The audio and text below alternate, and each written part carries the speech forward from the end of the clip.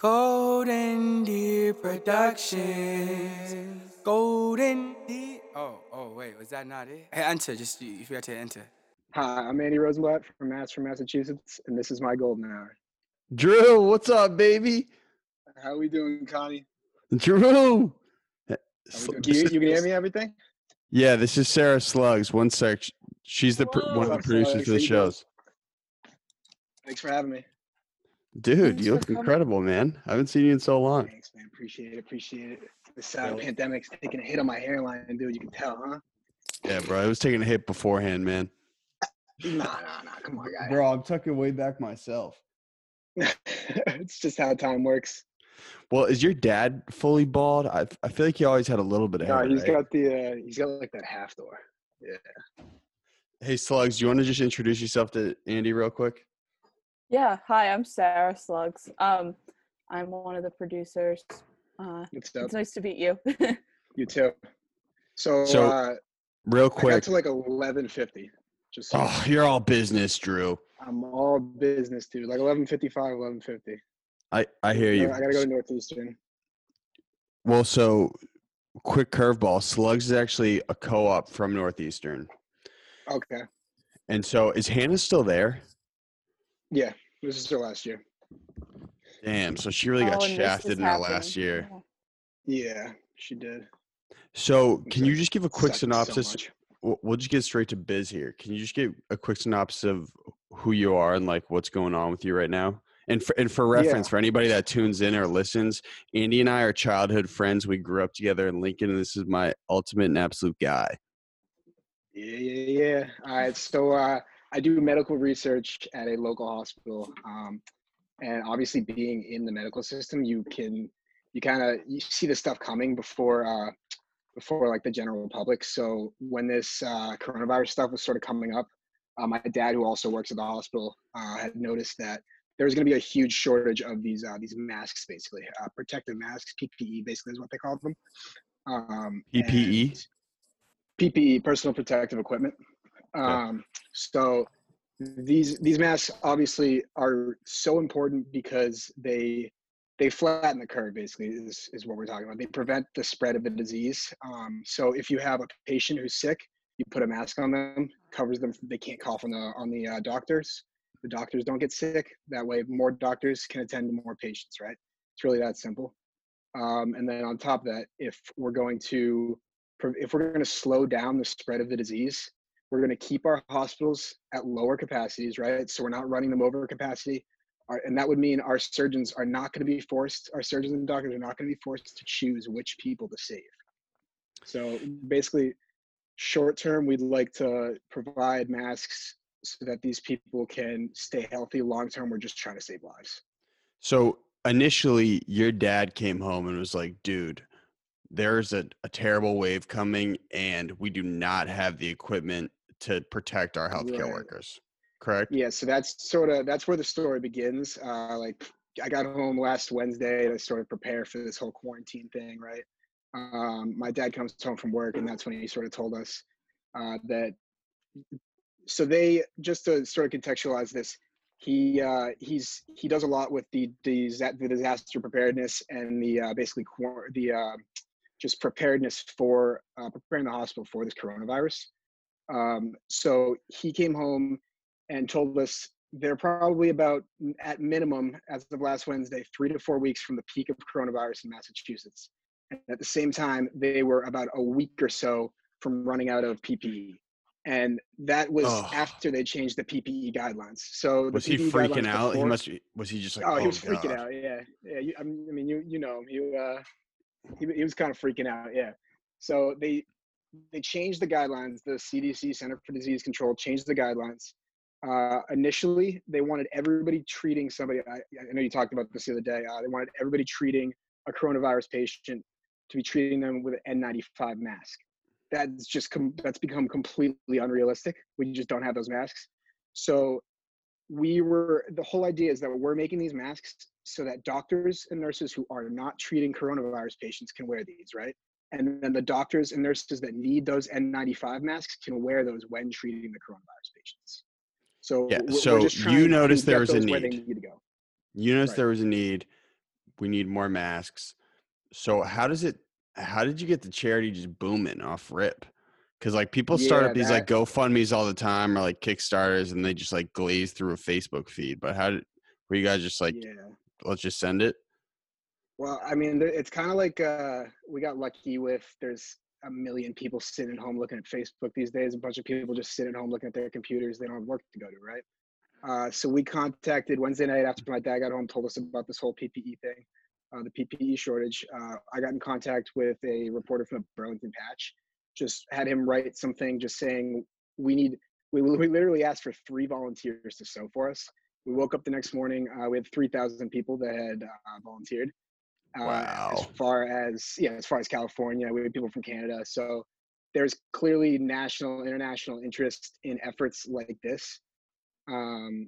Yeah, but 3,000 people, it's hard to organize 3,000 people, especially when you had initially planned on 3, right?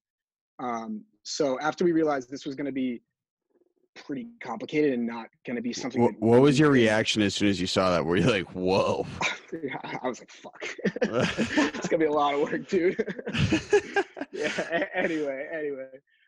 So we get these 3,000 people, and basically what we did was we just sort of broke them down into their region, right? We have a bunch of people from Lincoln, where I'm from, a bunch of people from Burlington, where I work, and all the towns in between, right?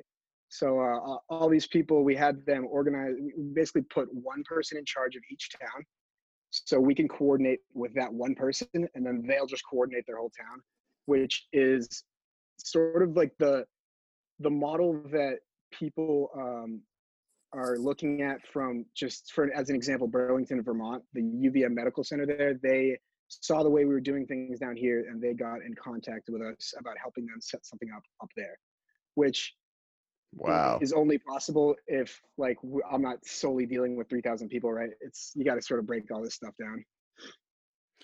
And so can you just elaborate on how the charity works and what you guys are actually doing? Because I think right now people know that, Right, yeah, okay, people needed masks. So what did you guys actually do? Okay, so step one, we put out the call for people who knew how to sew, right? The idea actually came from Deaconess, I'm going to say in Evansville, in Illinois, the first people to do this. There was a hospital there that noticed the need first. They put out a template on how to build masks and what materials they would like the masks to be built with. So we took that template to a local resident, had them build both an instruction manual and a couple of just test masks for us. And those instruction manuals were doled out to people to just continue building all the masks. Yeah. And where did you get the initial material from? Okay, so the initial material. Yo, Drew, how am I at asking questions? Do I do a good job? You're doing good. You're following up well. You're my guy, man. You're my guy. The initial material, we actually got in contact. I can't remember how, but Jo-Ann Fabrics has been like we wouldn't be able to do this without them. The plug. The plug, Jo-Ann. Yeah. So Jo-Ann hooked it up. They let us come in when they weren't even open. The CEO is involved. He basically opened the store up for us.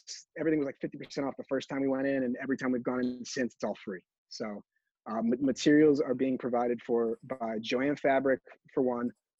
Levi's has provided a bunch of denim for us, and then Calvin Klein is providing elastic, which is is one of the tougher things to find. So very grateful that Calvin Klein is donating that. You guys got that clout. Yeah, we got that clout, right? Got that Calvin Klein clout. Yeah, so you guys are grabbing the resources, you're allocating the resources, and then you're sending them to certain sites for volunteers to actually construct the masks? Yeah, so I think the easy way to think of it is we're operating as the middleman between the people who can sew and the hospitals, right? We're just getting these people materials, and getting those materials, once they're finished, produced into the PPE, we're getting them to the hospitals. And how are you doing that specifically? You're like contacting couriers to be like, hey, go pick up 150 masks over here and bring it to Mass General? Right. Yeah, and we like with the travel ban in place, like non-essential travel. We're also in coordination. The Lincoln Police they're gonna like allow us to deliver all this stuff and pick up all the masks and whatnot. What an operation, dude! Yeah. So how many have you made thus far or Um, produced? so, so I think there's been 1,000 to 1,200 that were made in the first batch, which was at the beginning of this week. But that like really was just the very start of things. I can't remember how much material was used to make all those masks, but I know that we have at least 10 times the material we had then. So hopefully we'll be able to 10 times the capacity, right? So 10 times the masks, that's the hope. Well, question. So these like homemade masks, are they effective in combating the virus? Right, that's a good question. So actually, when I'm done with this, I'm headed to Northeastern. We're gonna bring them a bunch of different materials, and they actually have like this lady reached out to us. She's one of the world's foremost experts in testing fabric porosity. So we're gonna see basically if a doctor coughs, if how porous the masks are, like how much materials we're gonna get through. Like I know you're talking to that guy yesterday. The doctor yesterday said 95% of particles are stopped by the N95 mask. We want to know what percentage of materials are stopped by our masks. Dude, what if you guys come up with some like revolutionary model and then you just make a You change the gazillion world, after you this? never know, dude. You never know. Slugs, any haymaking questions, man? Yeah. So I know that you said your father is involved in the medical field, and so are you. So how has this charity come full circle for your family? Oh, that's actually like the perfect question because my whole family got their start in medicine. The Rosenblatt side at least got the start in medicine during the flu pandemic in 1918. That was when I believe it was my great grandfather uh, and his brother got into medicine for the first time. So that was a start. If you go into my dad's office, he has a letter from his uncle to his father, just detailing all these things about the flu pandemic back in 1918. So if you're gonna like that's sort of his start in medicine. You can imagine he has been very involved in the planning for this, the response to this, the crisis response, whatnot. This is I wouldn't say this is what he lives for because that's a pretty screwed up thing to say, but he's ready for it. I'd like to say that. The great Archibald Rosenblatt in 1918. The one and well, only. well, dude, there's something I've talked to like maybe 10 doctors in the past week, and there's just something very morbid about doctors being totally fascinated by a time like this because it's like Right. it's chaos in their industry and it's like new and it's like, dude, how do we handle this? How do we come up with a solution for everything that's going on? Yeah, I think they're just all excited. This is going to expose all the cracks in the healthcare system. Hopefully, make their job a little easier in the future. I think one of the things between like us and Italy that is pretty scary is Italy actually has more beds per 100,000 people, more hospital beds per 100,000 people than America does. So their hospital system presumably should have been more prepared for handling the influx of patients. Granted, they saw a much steeper rise in coronavirus cases in hospitalizations. But at And the they were same more time, centrally located though too. They are all in the same spot. right, right, they got it first and all that. So at the same time, the capacity of beds that we have in America is it's not ideal, especially for this.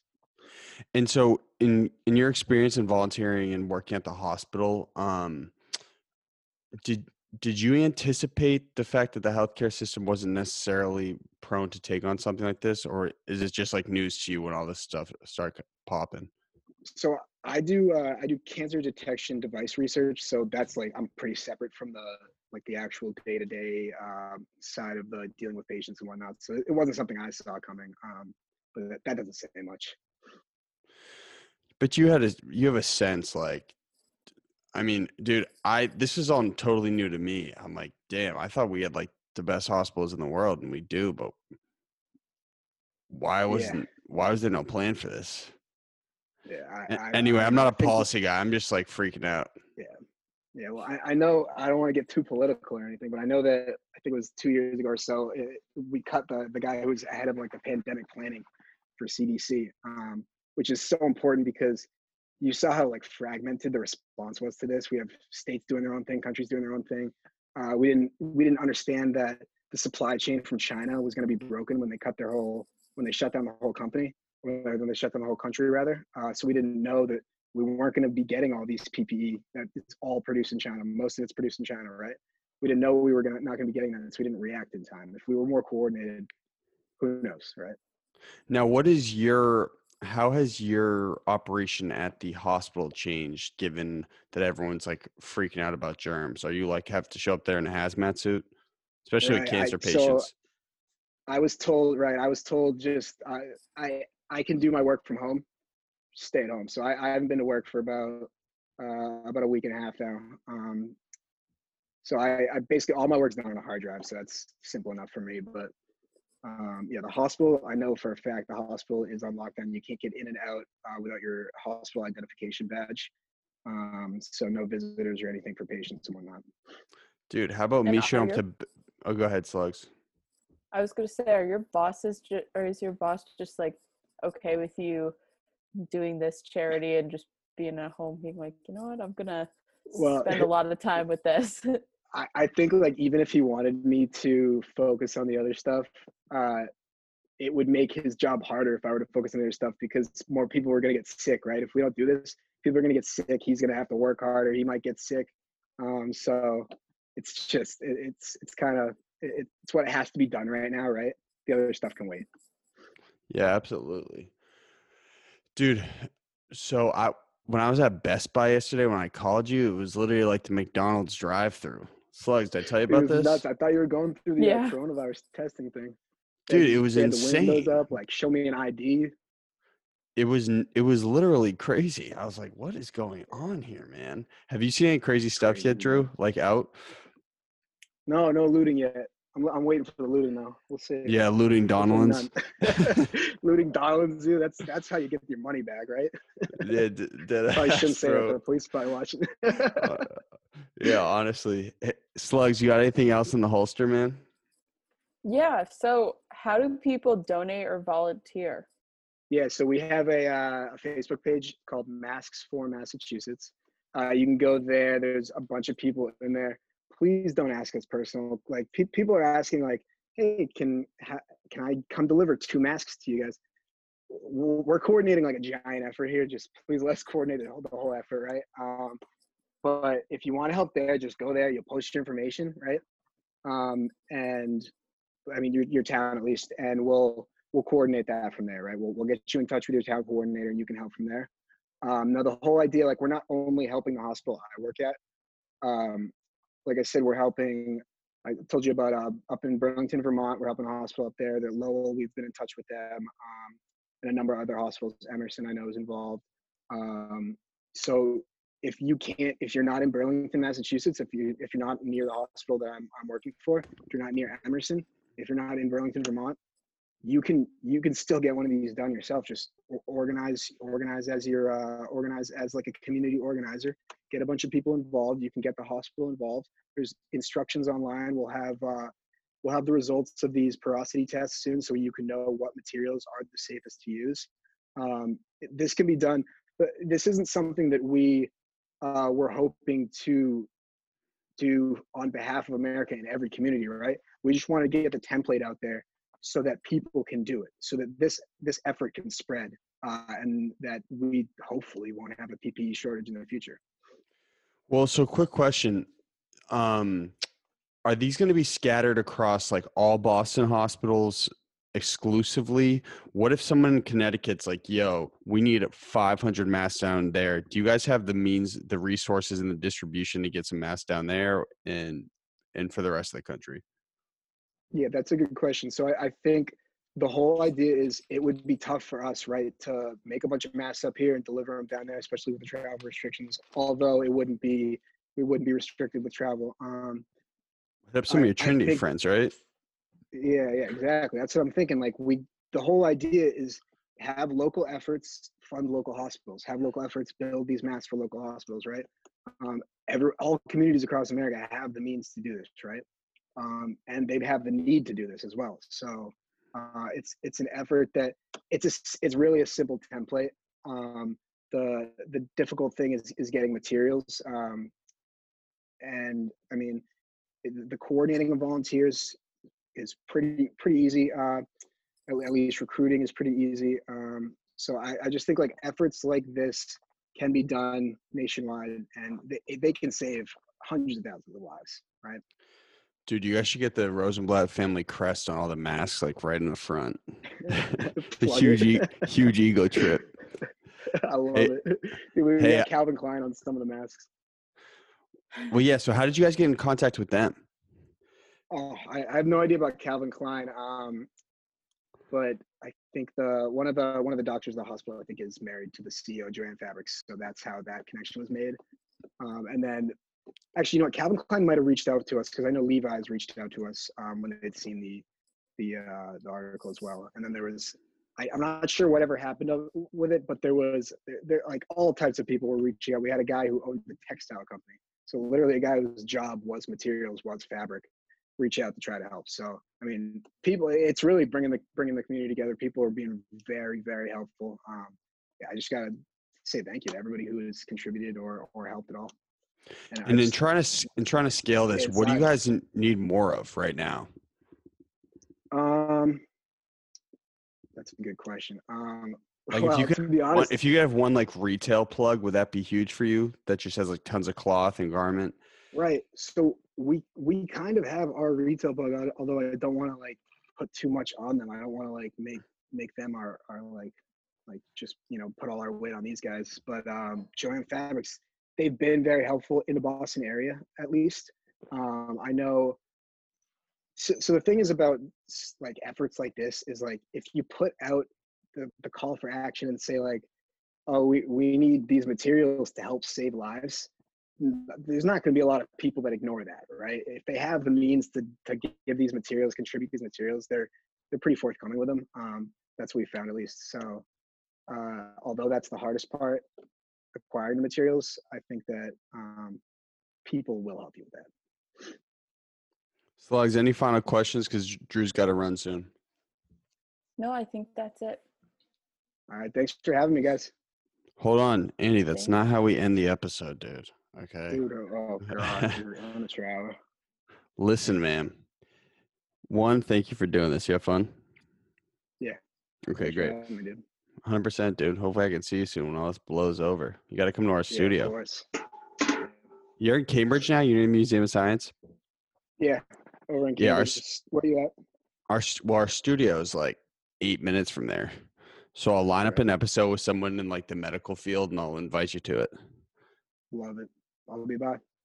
Sweet. And Paige can come too. Oh, of course. I'll throw some deodorant on him first. So one shout out to L-Town, shout out to Lincoln. That's a 259 baby boy. You already know the deal. I'm Andy Rosenblatt from Massachusetts, and that was my golden hour.